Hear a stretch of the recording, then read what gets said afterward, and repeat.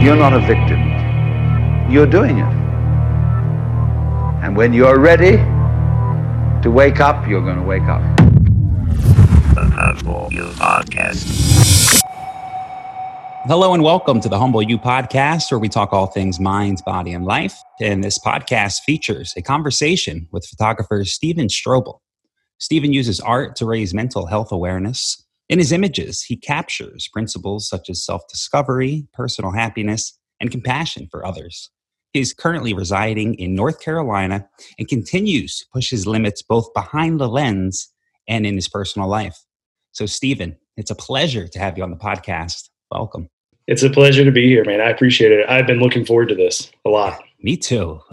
We connected on Instagram. I don't know you much personally, but through our conversations and in your post, I realized that you have a tremendous message to share that you kind of came to on your own. I'm wondering a little bit of the background story that led to that message and that mission in your life. Yeah. So kind of rewind back to 2018, a couple years ago. At the time, I didn't know it. I was struggling a lot mentally. It was some things that I hadn't really addressed. I was working a job that made me absolutely miserable. I was just in a lot of positions where I wasn't flourishing as a person. I was kind of refusing to, help myself and sort of look at myself and take a step back and say, what do you need? Things like that. And it was, like I said, 2018, I had a side gig that I was doing stage setups. And I got on doing a metal festival outside of Lynchburg, Virginia. And I spent the entire time not only, setting up drums and doing stage setup, but while the bands were playing, just taking pictures.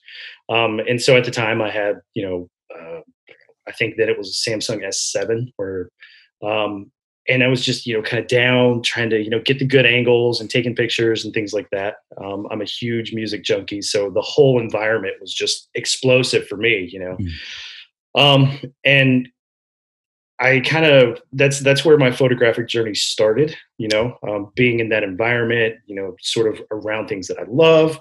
And I was like, man, I might actually be kind of good at this, and then I got hurt at that metal festival. I got a hernia and was out of work for 6 weeks. And during that period, I started to take photography a little bit more serious. I had some downtime and I was away from, the job that was hindering me. And it was a good kind of eye opener that was, maybe this is not really what you're supposed to be doing with your life. And I started to lean really into, all the pictures that I had taken. And so I invested in a 35 millimeter Canon AE1 from 1977. I actually found it in a consignment shop. And I bought it for $40 and I went home and I was the happiest person ever. Yeah. I was the happiest person ever. And so I got on Amazon and just overloaded on film and told myself that if I'm going to learn how to do this, I'm going to learn how to do it the correct way. And so I started completely manual. Every picture that you take has to be set, to a T. And so I just learned the hard way. I went through, 3 or 4 rolls of film that were nothing but light leak and blurry images and things like that. And then once I figured it out, man, it was kind of a rabbit hole from there. I just wanted to get better and get better and get better. Wow. So, and during that period, I was able to, reflect and just say, what is it in life that is not working for me? And this was a really hard fought lesson for me, because letting go of a lot of things has never been my forte. So, you kind of latch onto something and you think this is my forever. And it's clouds what you do, it clouds who you're really supposed to be. And so I was in a relationship at the time and I was trying to be a dad and I was trying to work, just the basic job and, be the regular American dad, Yeah. And I just realized that some of the things I was doing just wasn't really me. We ended up, mutually splitting up. And at the time you're like, oh, that's, horrible. I can't believe I'm going through this. But at the same time, it was so much for the better, and it's not that, that she wasn't bad or anything like that. We actually had a great relationship, but it was just, it's not where I was supposed to be. So that 6 weeks that I took down while I was recovering from surgery, it was just a huge soul search, man. And then I just started making changes. One of those big changes was I stopped drinking, and that sort of opened up a little, because that was a big resistor for me. I didn't realize that. Yeah.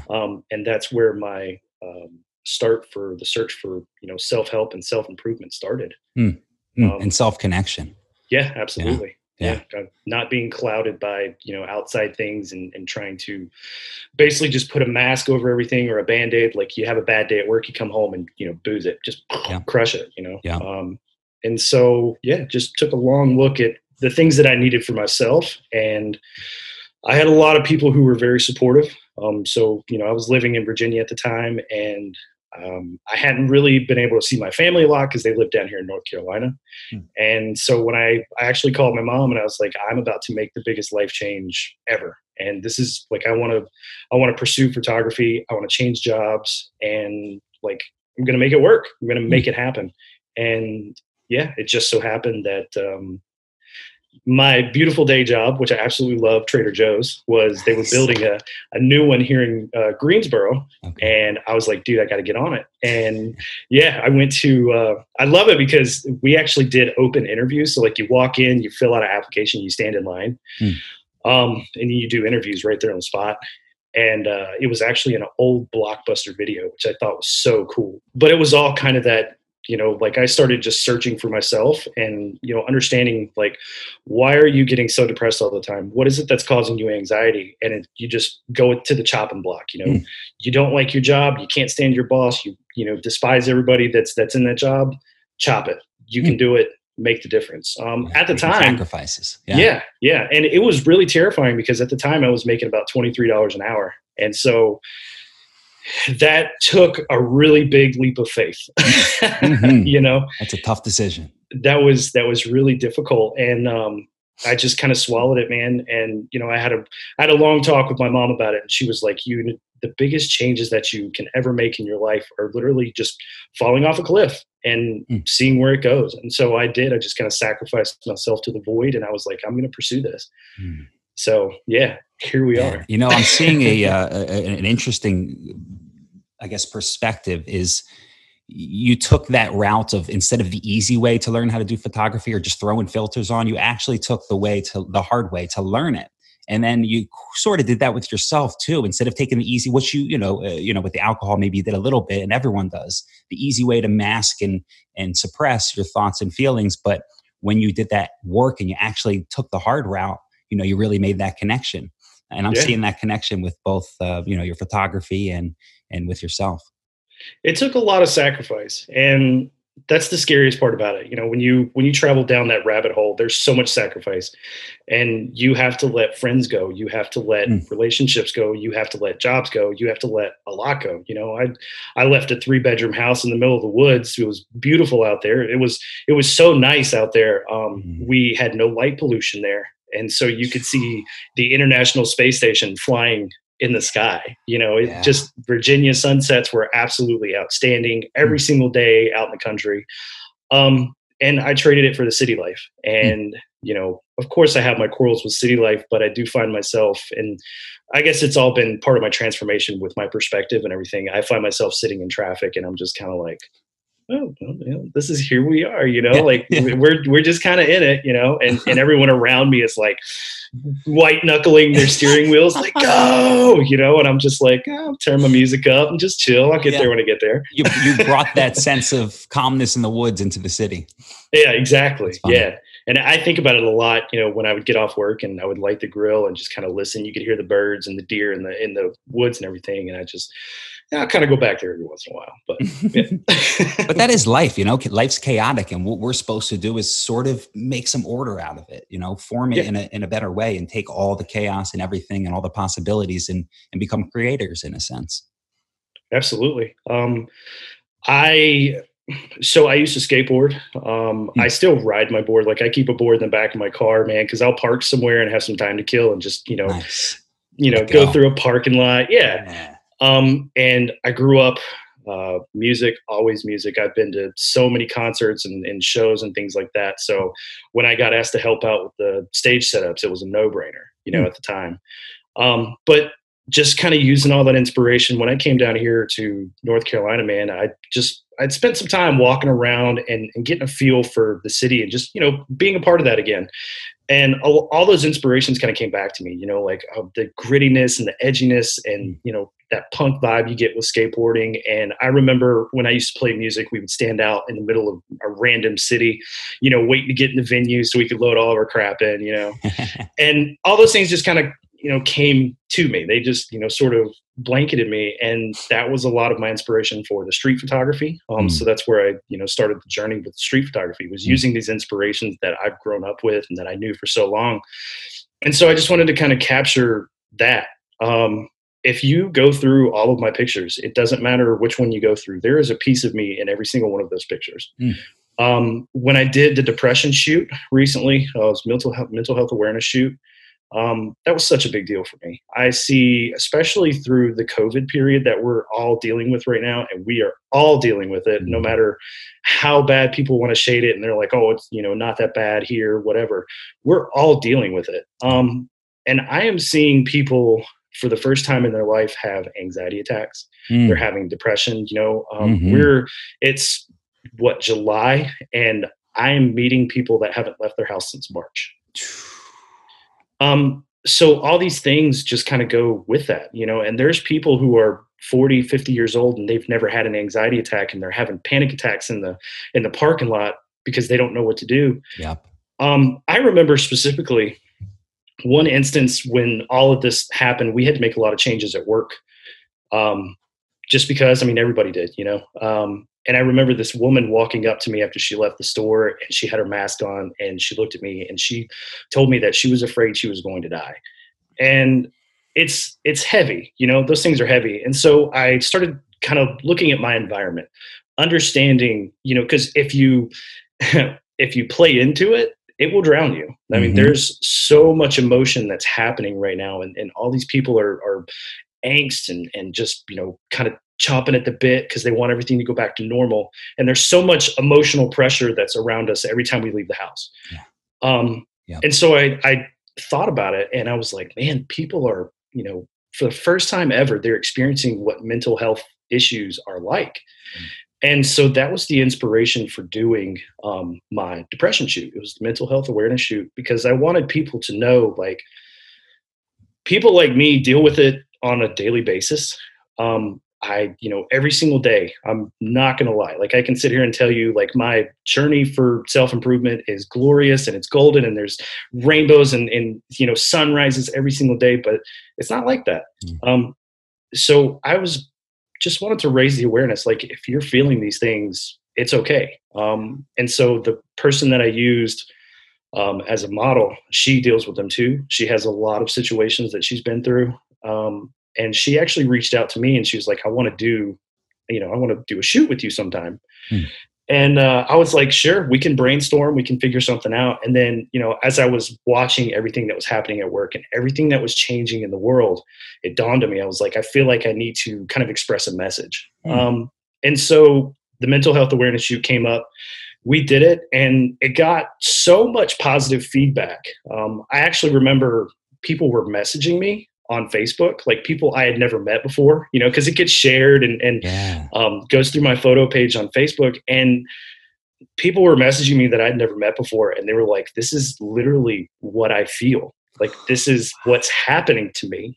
And so I was like, thank you. Like, thank you for sharing that. Like, there are always ways to deal with them. Like, you can identify it, you can isolate it, and you can work on it. And every single day it's work, like I said, I deal with it every single day. And there are things that you do throughout the day that you identify, like, oh, I'm feeling this. This is what I'm going to do to counter it. I'm very fortunate to work for a company right now that they have taken it so seriously. And they tell us all the time, like, if you are feeling anxious, if you guys are feeling depressed, like, let us know, like, we can accommodate.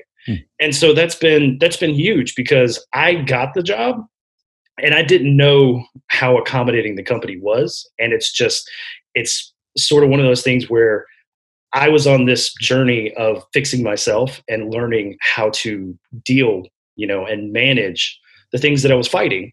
And then I just so happened to start working for a company that caters to those things. And this company allows me to not have that stress. And they allow me to take the time that I need to breathe so that I can go home and work on my photography without going home and drinking myself to death. Yeah. Yeah. So, yeah. Wow.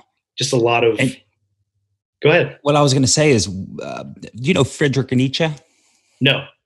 So Nietzsche was a philosopher back, I believe, in the late 1800s, and he really spoke a lot of truth. I love his material, and what he wrote once was, "Only trust those that write with their blood." And though you're not a writer, you're putting your blood into your photography, and that's why people can connect to it, because it's real, it's authentic. It has something to it. Absolutely. And I really, it hit me when you said that. And I really appreciate that you do that. And not only is it great for others, but it's great for yourself. It's almost like a therapy in a sense. It is. It absolutely is. I do see a therapist weekly. When I started seeing a therapist, I was seeing a therapist twice a week. And it's so weird. I know that you're all about synchronicity and the way, those meaningful coincidences. Like I know that you're all about that. Yeah. The universe winking back. Yeah, absolutely. And so when I was living in Virginia and I decided like, I need to find another job, I have to start figuring out my mental health. I have to start, working on these things to be a better person, not only for myself, but for my daughter, the people around me who support me. Like they don't want to see me live in this hole. And I knew that I needed to start seeing a therapist, and I was terrified that I was going to have to pay for a therapist because they are expensive.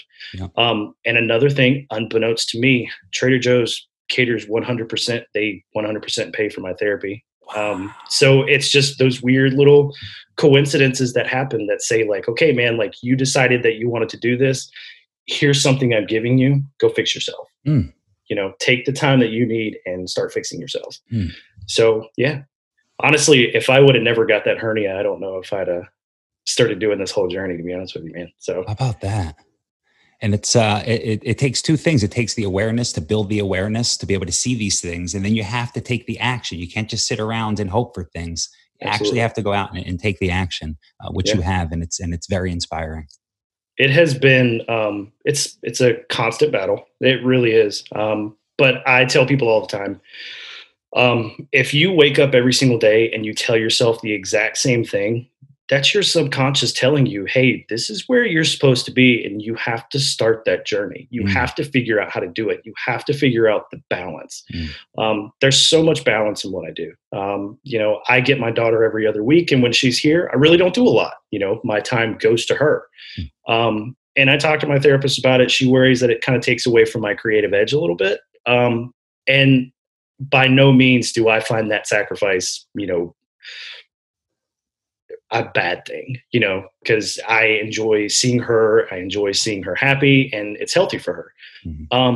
But at the same time, when the weeks roll around and I give her back, she goes back home to Virginia. I'm like, okay, so where do I start now? Like, I have a week, let's figure out what I'm gonna do this week. And so it's really, I just kind of listen to myself, man. And every single day, I tell myself like, you want to be a photographer. And that's where it all started. Like I wanted something else in my life, and I went out and found something else for my life to cater.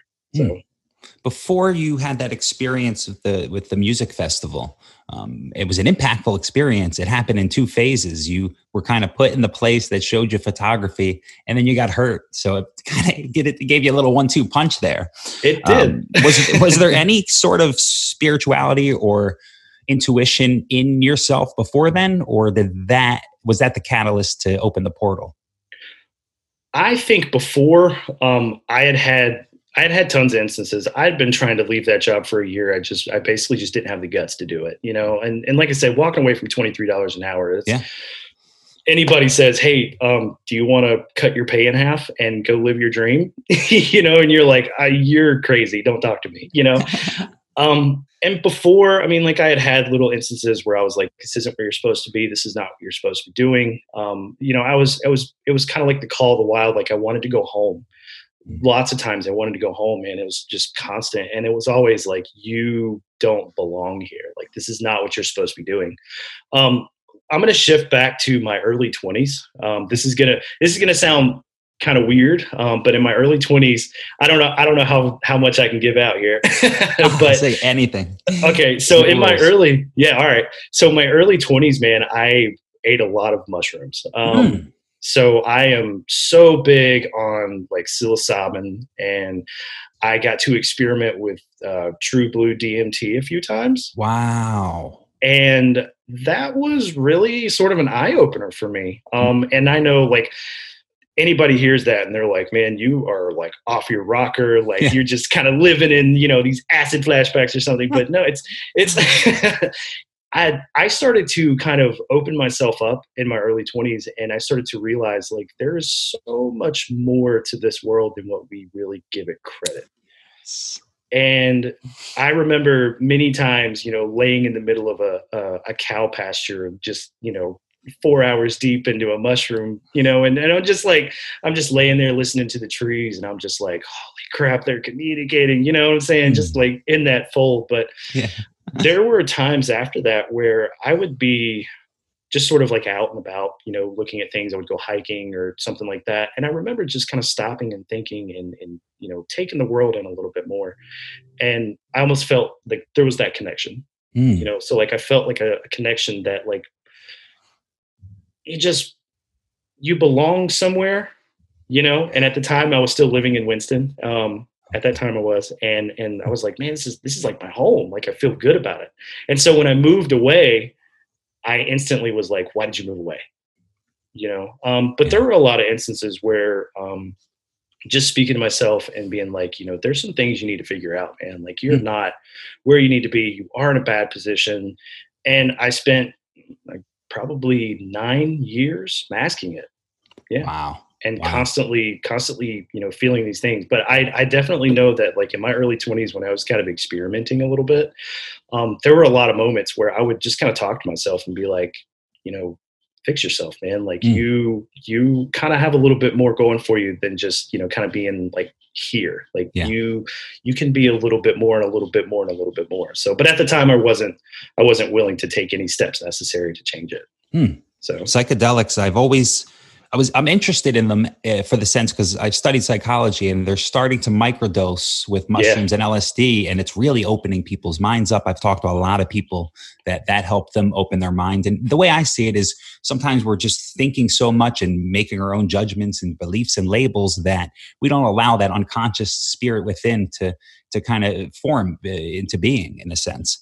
Right. And then that allows you to really tap into what's inside, and you get to see the more expansive nature of life, as you said. I just always felt like I didn't have my mind set. I was always a little bit, I'm very conscious. I was always a little bit nervous because I didn't know if I had everything mentally stable. I didn't want to go off and get hurt, in a sense. Right. But I've been thinking, not that I'm going to do any crazy things, I've been thinking that I'm at a point, and I'm having someone on the podcast soon. I could get this name wrong, but I'm sure you'll understand it. Ashwagandha? Ayahuasca? That's it. Ayahuasca. Yeah, Ayahuasca. Absolutely. He had an experience, and he's going to come on and share it, which I'm very excited about. I've heard some interesting stuff about ayahuasca. They say it's this nature spirit or something in that sense. So, I'm not an expert, obviously. I'm going to share something with you here. I'll start with a little bit of how I started the kind of spiritual journey with myself. Like, when I was eating mushrooms, you can feel that like, everyone has a presence, and everything around you emits something, that, like, everything is a vibration. When you all break it down, there's a vibration. And people have an energy, and we are such an intelligent species that we radiate all the time, and we're very expressive. And I remember multiple occasions where I would be kind of tripping, and I could look at somebody and I'd be like, you're a good dude, like, you're a good person, like, you're okay, and there was a flip-flop where, like, you could look at other people and be like, nah, I don't want to mess with you, and they're like, you've never met me. And I'm like, I don't have to. So this is going to be total, like I said, this is total left field. I can swear absolute honesty on my experience. So ayahuasca has always been like a bucket list thing for me, just because of how spiritual it is. Like I have seen, you know, I guess videos and things like that. And it's hard to credit that because you've never experienced it yourself. Hmm. So I can't say like, oh, that's definitely what it is because I've never done it. However, I did actually have one instance when I was smoking DMT where when we kind of had rituals is what we would do. So we would, get in a really positive like headspace, and we would just focus on like, what are the good things? What are the positive things that are, around us and about us? And like, what do we want to share with each other? Like, as we kind of go through this, because, at first you're just like, this is a drug, like I'm going to do it. And, you just kind of ride it, but then it became a little bit more serious. And, I was kind of hanging around somebody that was just his thing. Like he was like, man, just positivity all the time. And that's how you're supposed to live life. And so I remember maybe my third or fourth time actually giving DMT a full try. This is going to sound absolutely bonkers, but I 100% swear to this on everyone's life around me. I remember we were listening to music, and I just kind of, inhaled and laid my head back. And I remember walking through a hallway of mirrors that were they were wrapped in vines. So it was almost like a Garden of Eden type thing. Like there were these doors, and they were mirrored doors around me, but they were just like door frames, and each one of them were mirrors. And I remember just like pacing through the mirrors, and around me is, landscape, and there's birds and things like that. And I just kind of like went through, and then that was it. Like I came, and woke up, and everyone's like staring at me like, where did you go? Like, what are you doing, man? And I was just like, I was so freaked out because I didn't know what happened. And again, I'm a scientific person. So like, I try to break things down like, dude, it's a drug, like take it for what it is. Like whatever you just went through was like a hallucination or something like that. But ever since that moment, I started kind of processing, like there is more to like our surroundings than what we're kind of aware of, and ayahuasca puts you in touch with something like that. And there is like a mother spirit. That's it. Yeah. Things that I've witnessed. Okay. And people will literally like, they're sick. And then all of a sudden they're just like zoned in with this mother spirit. And it's basically just telling them like, you can let go. Like you have challenges, like you can be cleansed, like you can be a better version of yourself, So I know that it is a true blue like form of medication for people, especially people who fight like, heroin addictions and things like that. Yeah. People who have been through extremely traumatic experiences in their life, PTSD and things like that, they seem to gain a bigger knowledge and some sort of, deep understanding of the things around them. And it helps them kind of, deal. And they're like, wow, like I have been kind of living in a shell a little bit, and my experiences really don't make me. Like this was something that happened, and now I feel like I have the energy to move on from that. Yeah. So yeah, there is, man, it's so interesting. And it's like almost related to what we're talking about, because for me personally, I haven't done any of these I guess mind expansive drugs, but when I started doing my inner dive and I opened up that unconsciousness, connected with my inner spirit, I noticed energies off of people. I was starting to get vibes off of people. I never felt like that before. And then like I noticed animals, not to say I'm some animal whisperer, but they come closer to me, and like dogs really enjoy me. The other day, this lady, I was on the beach and her dog came up to me. She said, oh my gosh, my dog never goes up to men. It's so scared of men. And it was just like, I had that realization. I said, you know what, there's some energy that we all admit, and we change it based off of how we impact this reality. And that's what keeps me, in a sense, spiritual about living life and exploring and creating, because, what is that? How do we explain that? I wasn't taught any of this in school. Right. And that kind of goes with, like I said, like I would, and people who listen to this are just like, wow, you guys are talking about drugs. That's weird. But I brought it back without drugs. Right. But my experience with that, that sharing of energy is literally mushrooms. Like I could eat mushrooms and then, 2-3 hours into it, I can just look at people and I can feel like what they're emitting. Mm. You can, because everyone walks, my therapist talks about a heart energy. Everyone has a heart energy. So you have like a radius of energy that gets put off from your heart. Yeah. And that's why when you spend so much time like close to another person, you feel more close with that person because you're sharing that energy, that person. Yeah.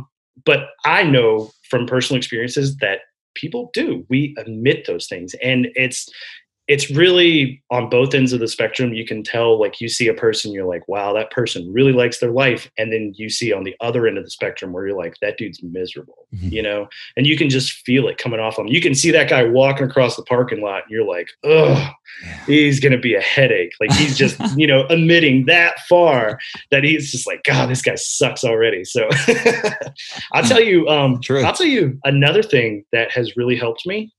So I have a saying that I made up a couple years ago when I sort of started this entire journey, changing little pieces of my life and my daily routine. And one of those things I don't really think people understand is the way that they talk. So I have a saying, and it's sticks and stones may break bones, but words can often kill. So you don't really understand, just day to day, we say little things like we have inconveniences and we're, oh man, I hate that. Oh, I hate that. Oh, I hate that. Oh, that's dumb. I don't like that. That's so stupid. I hate that. It doesn't matter. There's no relevance to it in your life, but you're still like, you're emitting that. And I learned that words actually carry those emotions. So whatever emotion you're applying to it, whatever brain power you're associating into your vocal cords that says, I hate that. Hate's a hell of a word, man. That's a strong word. And so I started looking at the world as, do I really hate it? Or was it just something that it's not me? It's something that I don't personally care for. I don't like it. Or it, minor inconvenience or something like that. But we're so quick to be like, oh, I hate. But it's like, change that. You have to change that word. And so hate is so powerful, and the words that we give off are so powerful, and they're very meaningful. And when they're negative, they're very meaningful when they're negative. And we kind of live in a society where we roast each other a lot. And we are really bad about it. I mean, we are terrible about, judge this person and judging that person, and negative, social media, negative. And just kind of take a step back and say, do I really hate it? Does it have any effect on my life whatsoever? Do I even need to talk about it? Probably not. So sticks and stones may break bones, man, but words can often kill. And you don't know kind of the gravity of what you're saying to someone until there's a gun in their mouth. You know what I'm saying? Yeah. Yeah. And you don't know how they define certain words. So you might use a word for you energetically that maybe is a little bit more neutral, but to them, they have this other subjective reality of that word. And, it just, the energy inside of them could be influenced by that. It's a lot of my clients when they say something, and for me, I'm a little bit curious about it. I say, how true is that for you? And they'll take a moment and they'll just say, you know what, how true is it?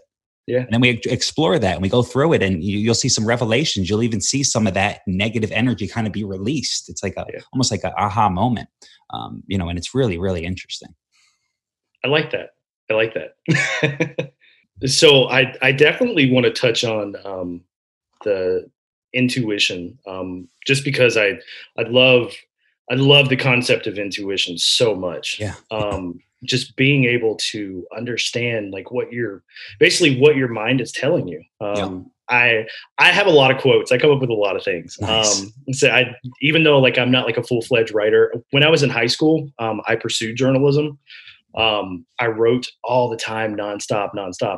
And when I started playing music, I kind of did the same thing. And then when I started doing, drugs, I just sort of like tapered off from that. So I'm getting back into writing a little bit more. Great. I'm excited to see some of your writings. They're out there. They're out there, man. But I have a saying that actually I wrote. It was part of a song after I read a book called The Removers. It's basically about a guy who grew up like removing dead bodies from houses with his father. And they had an instance where there was this 300-pound woman that they had to move. And he said it was like when they tried to pick her up, it was like bags of spaghetti falling through his fingers. But he kind of puts it in. It's so gross. It's like cold bags of spaghetti. But he kind of puts it in perspective. He says, man, if you're this much of a pain in the butt when you're dead, I can't imagine what it was like when you were alive. And because these are all memoirs that he's kind of going back through, and I came up with this thing sort of after that. Like as soon as I closed that book, I just started writing. I mean, it hit me so hard, man. And I came up with this thing that says we each have two faces behind each of our smiles, one for regret and one for denial. Mm-hmm. And so the regret is just such a huge resistor. Like, I live with tons of regret, things that I've done and things I should have never done. But at the same time, I also live with a lot of denial because for so long I was telling myself, like, you need to fix this. You need to work on yourself. You need to, stop drowning yourself in negativity and things to mask that negativity just to try to get through your day.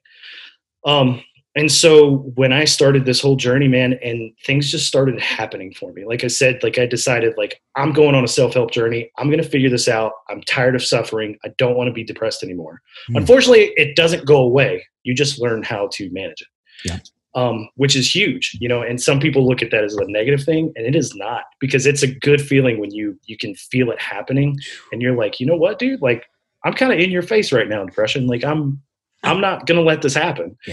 But just the things, I decided, like, I'm going to start working on myself. And once I made that conscious decision, I started making the sacrifices. I started taking the steps, and things started happening for me. I was given a job that allowed me to cater to my mental health, because that's what I needed to work on. And I specifically told myself, this is what you're going to work on. And then I specifically told myself, if you want to pursue something, you're going to have to find a job to balance. And photography has been that thing for me. And ever since I have started down that rabbit hole, my intuition has just been explosive. Just telling myself and listening to myself, like, you should go do this. When you say explosive, not to stop you, but explosive as in it's increasing, it was almost overwhelming at sometimes, because I could feel it. When I decided that I needed to upgrade my camera equipment, I think about this a lot, actually. I decided, kind of telling myself every single day, listen to yourself, whatever you're telling yourself every single day. I would go out and do these street photography runs. And I told myself, like, you're maxing out your limits on this camera. Like, you have exceeded what this technology can achieve. You need something a little better. And I started thinking about, what is it that I want to achieve in my next camera? And it was sort of the dark tones and things, it had to have exceptional, dark light, low light qualities. And so I got this camera, and I actually, when I got it, I slept with it in my bed. I love that. Oh my gosh. I was up about putting the blood into your work. My goodness. I love it. Yeah. You married your work. I got it out of the box, and I looked at the instruction manual, and I was like, I don't need you. And I just, flip it through my camera, and I was up, because I go to bed at like 8:30 every night. So we're going to be pushing my bedtime, which is totally fine. I don't care. Cause I don't work tomorrow. So we're good. But I stayed up until like 11:30, like messing with the camera, and I set it down beside me, and I slept with it. That night when I got my camera in the mail, somebody messaged me, and they were like, hey, there's going to be a protest in Winston tomorrow. And that was it. Because this was kind of in the height of the BLM protests and things that were happening. So I was like, screw it. I've got this brand new camera. I'm going out after work tomorrow. We're going to see what it does. And I went out there, and I took pictures, man. I got to walk in the crowd. I got to be a part of it. Just kind of absorb all that energy and everything that was going on around me. And I ended up like following people up to it, because I didn't know where it was going to be. Like, there was the only information I had was literally like, there's going to be a protest in Winston tomorrow around this time. And I was like, all right, cool. Let's see what happens. Taking my brand new camera out there, and I just so happened to like follow this crowd, and I'm like sitting in a circle, just like, okay, looking for things to take pictures of. And then they started doing a speech, and this dude got on with a megaphone, and he's like right in front of me. doing this speech, and I was just like, holy crap, this is the guy that put it together. Bam, started taking pictures. Just dead in the middle of the street, just like, all right, like I'm doing it. Like here I am. So I did this really, really cool shoot for that movement. It was extremely powerful. It was a huge eye opener to me. And then I went, that night I stayed up and I was editing pictures and I finally posted them. And it got pretty much immediately, it was like 3,500 engagements on the photos. Wow. And I remember I had tagged like a local publication here in North Carolina in some of the pictures. And he messaged me and was like, I want to meet you. Like, I want to sit down and talk to you and just kind of like, just meet you, And this was all within 24 hours of getting my brand new camera. Wow. So I just kind of told myself, like, go get a new camera, dude. Like, go get a new camera, like, do it. Like, spend the money on it. You have the money. Just get this new camera. Yeah. And 24 hours, man. And it was making it happen. And then, so I'm huge on intuition, just listening, like, okay, whatever you're saying in there, little dude, like, I'm doing it, And that weekend, like, it was so turbulent, just kind of coming off of that, took in all those emotions and everything. That weekend, I had actually met someone prior who did tarot card readings. And so I messaged her and I was like, I don't know, this just kind of feels like the time. Like, are you available this weekend? And she was like, honey, come see me on Sunday. And I was like, okay. So same week, right on the same week, I went and I saw her. And the very first card that she pulled for me was intuition, just right there on the table. And once that hit the table and she said, this is your intuition. And I was like, I don't know if we need to go any further. Like, that's it. We kind of maxed out. Yeah, like, that's it. We kind of maxed out. Wow. And for anyone who is not, or is more familiar with tarot cards, I'm sure there's people who will listen that like know a little bit more about it. I got some really, really interesting cards, man. I got like 10 of Cups and 10 of Pentacles in the same draw. And she kind of took a step back. She was like, I've never seen that before in that spread. And so I had just sat down with, the guy from the newspaper that week, and she pulled one card and it was a pentacle, and there's two guys off to the side and they're kind of chit chatting with each other. And she was like, have you had an opportunity where you got to sit down with somebody? And I was like, what is happening right now? Because I had just like went through this, you know what I'm saying? So, and me being scientific, I'm trying to, just filter it. I'm like, dude, I was like, all you did was just shuffle cards and draw them. Like, you know what I'm saying? But it's just the intuition, man, just following what, just listen to it. Yeah. Just kind of like, okay, well, all right, I'm going to go do this. And so I'm really big on resistance too. I read a book about what resistance is. And basically resistance are just all these things in your life that tell you that you can't achieve whatever it is you're trying to achieve. And I've learned how to block that out. So I feel myself going, you can put it down for an hour. No, I'm not going to. Nice. Like, that can wait. This is what I'm focusing on. And that resistance has been like, getting rid of that resistance has been huge for me. And just giving me so many opportunities. Again, just listening to yourself. And then, that voice creeps up. Oh, you shouldn't do this. And it's like, go away. Like, I'm not ready for you right now. Yeah. And you just kind of start taking opportunities and putting yourself out there. And that's everything that led up to the depression shoot, man. Because I felt like it was a message that I needed to get out into the world. Because I just watch people struggle. I have seen so many people and I've met so many people that have come through a lot in their life. So much more than me. I'm not going to sit here and tell you I've had a horrible life, and I'm not going to sit here and tell you like I'm, oh, look at my bad, past and all this. It wasn't the best by any means, but I've seen and met people who have fought cancer and they've come back from that. People who have lost children, who have almost lost their children due to things, and it inspires me, man. So like I said in the beginning, like when you look at one of my photographs, there's a piece of me in those photographs. Like there is a message there that I'm telling you, like, whatever the subject is a survivor. And they have gone through these trials and they have gone through so much stuff. And here they are, like they're standing in front of you. And so, yeah, my photography, man, it's been huge. It's just been such an eye opener for me, and just kind of riding that wave, man. Yeah. So Yeah. And the intuition, it's amazing how it comes up. Another story about the synchronicity we talked about earlier, I think you should share is about the podcast episode, this podcast episode. That one's interesting too. I caught you off guard with that one, man. Yeah. So, uh, we had started following each other, man, and we were kind of back and forth because I really like, going on your message and just, like everything that you're promoting, just clicked with me. So like when you started following me and, we're back and forth, like, chit chatting through little comments and stuff like that. And, I went to my therapist one day and I was like, I think I'm going to ask this dude to like be on his podcast. Like, just, I'm kind of an absolute nobody, like whatever, I'm going to do it. And she was like, yes, like, why haven't you done that yet? Like, why haven't you reached out to him? And I'm like, I don't really know what to say. So I left that therapy session and I drove up to see my best friend in Virginia. And the whole time I'm like, dude, what am I going to say to this guy? Like, how do you approach it? Like, hi, I'm some guy who takes pictures. Can I be on your podcast?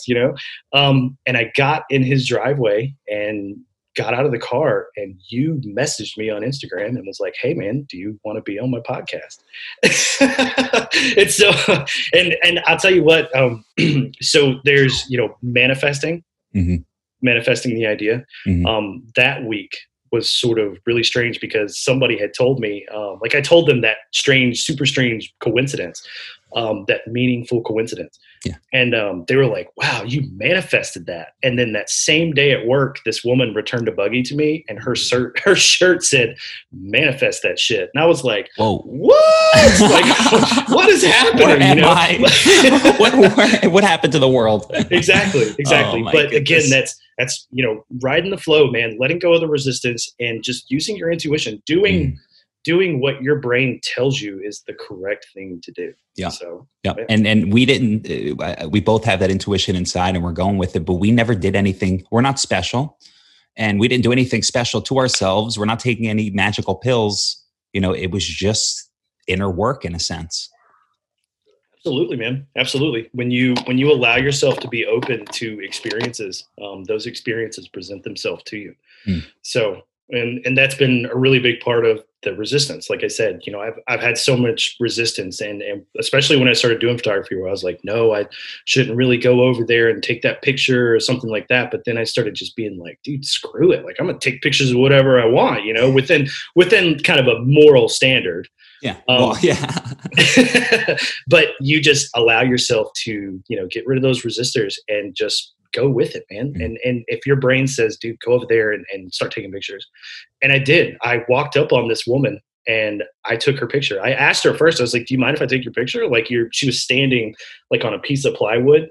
We had our very first night in Greensboro of the protest turned really, really ugly. And so there was a bunch of windows and stuff that got busted out, and all the businesses along Elm Street decided to put up plywood, and people were out there like painting murals on the plywood and stuff just to, give it a little bit more personality and spread more of their message.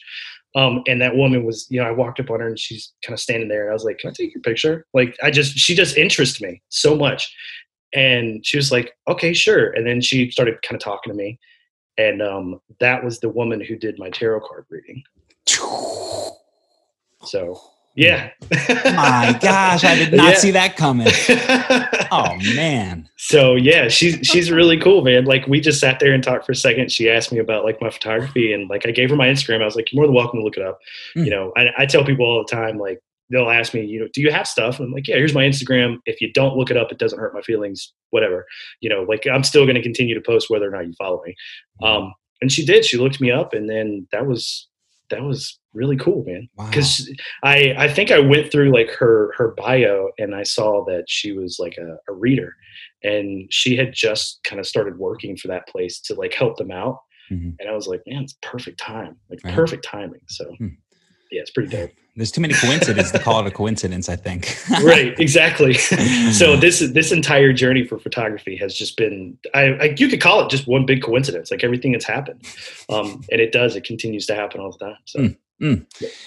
One thing I keep hearing you say is you have a scientific mind, and that's Yes. something that I was always drawn to. I was a former meteorologist, and I saw that you wanted to be a storm chaser. Man, okay. So when I was in the second grade, I remember specifically when this happened, and we were learning about clouds. And so you're looking at the pictures of the clouds and everything. And from that moment, I was like, "Oh, that's so cool." And then I started like going home, and I would look at the weather patterns, and thunderstorms would always interest me. And it's like I was never scared of them. Like when a storm rolls in, I'm the guy sitting in the window, like, "Ooh," it's just like, yes, I love it. More. Exactly. And so I always said, like, if I had the opportunity, man, I would chase storms. The first like actual tornado that I ever saw was a water spout. You saw a tornado? It was a water spout. It was so cool, man. I think I was 11 or 12. And it was off the coast here in North Carolina. And I remember seeing it, and it wasn't a fearful feeling. I just saw it, and I was like, oh, I want to be closer to that. Like I want to examine it. I want to know like what it's doing. I want to kind of, just be in the energy of it, obviously not in the middle of it. Yeah. But understanding the dynamics. Yeah, exactly. So I just, and I've always said that, like, I would be the guy on the top of a hotel in a Category 4 hurricane with my shirt open, just like, oh, like Lieutenant Dan from Forrest Gump when he's on the top of the shrimp boat and he's like screaming at God in the storm, like that would be me. My gosh. So storms, man, just nature in general. I just absolutely love just, going hiking. I remember I went hiking with a friend in the Blue Ridge Mountains this year, and it was so foggy you couldn't see like your hand in front of you. And we got out there in the middle of the woods, and it was a blanket of white in the woods. And so I was like, let's just keep trekking. Let's see what happens, Wow. And the further we got in the woods, the thicker the fog got. And, it just kind of gets to a point where you're standing there in the middle of sort of like this cotton abyss, because everything looks like cotton around you. There's so much fog because the clouds are coming through. And I'm just like, man, like this is an experience. Like who, what I'm saying? How many times do you get to experience being in the middle of a cloud on a mountain? Yeah. So I take nature very seriously. I recently started getting into meditation a lot as well. Nice. At first I thought I was, supposed to be that guy that's like, that's what the stereotype for it or whatever. Yeah, right. But once I kind of realized like what meditation really is, it's become really cool, man. So I have pretty severe attention deficit disorder. So my brain is constantly turned on all the time. And so meditation has been a very difficult thing for me to figure out. Yeah. But I'm figuring it out. And I remember recently just, practicing, because that's my therapist tells me all the time, like, you're not supposed to be perfect at meditation. You're just supposed to practice. That's it. So I remember like I was wearing all black and I was sitting outside. It was like 9:00 in the morning and the sun was directly in front of me. And I could, you could feel the heat kind of coming down on top of you, man. And it sort of felt like a solar panel. I was like, cool, I'm going to draw it in. I'm going to sit here. I'm going to, kind of get in my head a little bit and just, breathe. And I did that for a few minutes. And then I sort of started getting this visualization that I was sitting on a beach and I was looking at the waves in front of me, and the waves were very calm. So they were just steady across the horizon. There were no, massive breaks or anything like that, but they're just sort of flowing. They're just sort of doing this. And I remember just, breathing and taking it in, because we associate the beach with peace. Everyone who goes to the beach, like they're going to relax, and that's their peace. And so it was just really interesting, because I'm more of a mountain man anyways, but it was just really interesting that, I just kind of visualized myself like sitting on this beach and just kind of watching the calm of the waves. And the whole week was, I was just sort of flat. Like I wasn't down, I wasn't depressed, and I wasn't overly excited. I was just calm. You get that centering, that balance. Yes. So meditation's been a really, really interesting journey for me so far. So. Yeah, it's man, there's so many correlations between the weather, our experience of doing a little dive in, and then kind of using our creativity to to leave our old position and then join a new position. And the other thing is the ADHD. I had a lot of attention deficit issues, and meditation and breathing was the number one thing that helped. Another thing that helped was I started doing puzzles instead of watching TV and social media. And I started learning piano and classical piano to just really get myself into a new program, because I realized that we're building ourselves as kids. We're hypnotized by the world. We build ourselves through our actions, and then we can rebuild ourselves and reprogram ourselves. So, I really took it to heart and, did the work I needed to do, and it helped so much. It's amazing. And I like the puzzles thing, man. I love puzzles. Like I'm really big into organization. And so like people I work with, they know I'm super detail oriented. And that's directly stemmed from attention deficit. Like it really is. Like my attention to detail is because I'm always moving 4 or 5 steps ahead, and I'm always planning, and I'm always, in my brain, I'm like, okay, this is going to go there. That's going to go there. That's going to go there. That's going to go there. That's how it's going to look. Yeah. And when I got into puzzles, I thought I was going to hate it. No, using that word, I did. That was my emotion to it. I was just like, this is so dumb. But my very first puzzle I ever did was a 1,000-piece puzzle. Nice. And it was rewarding. Like it felt so good to do that. And then after that, I just totally fell in love with puzzles, man. So it is such a great activity. Put on some classical music and do a puzzle and watch what happens. There you go. Give it 10 minutes and watch. It's the flow. It's the flow zone in a sense that you can kind of tap into if you really put your attention into the puzzle. Yeah. And have your surroundings and environment suited to what you like, in a sense. Yep.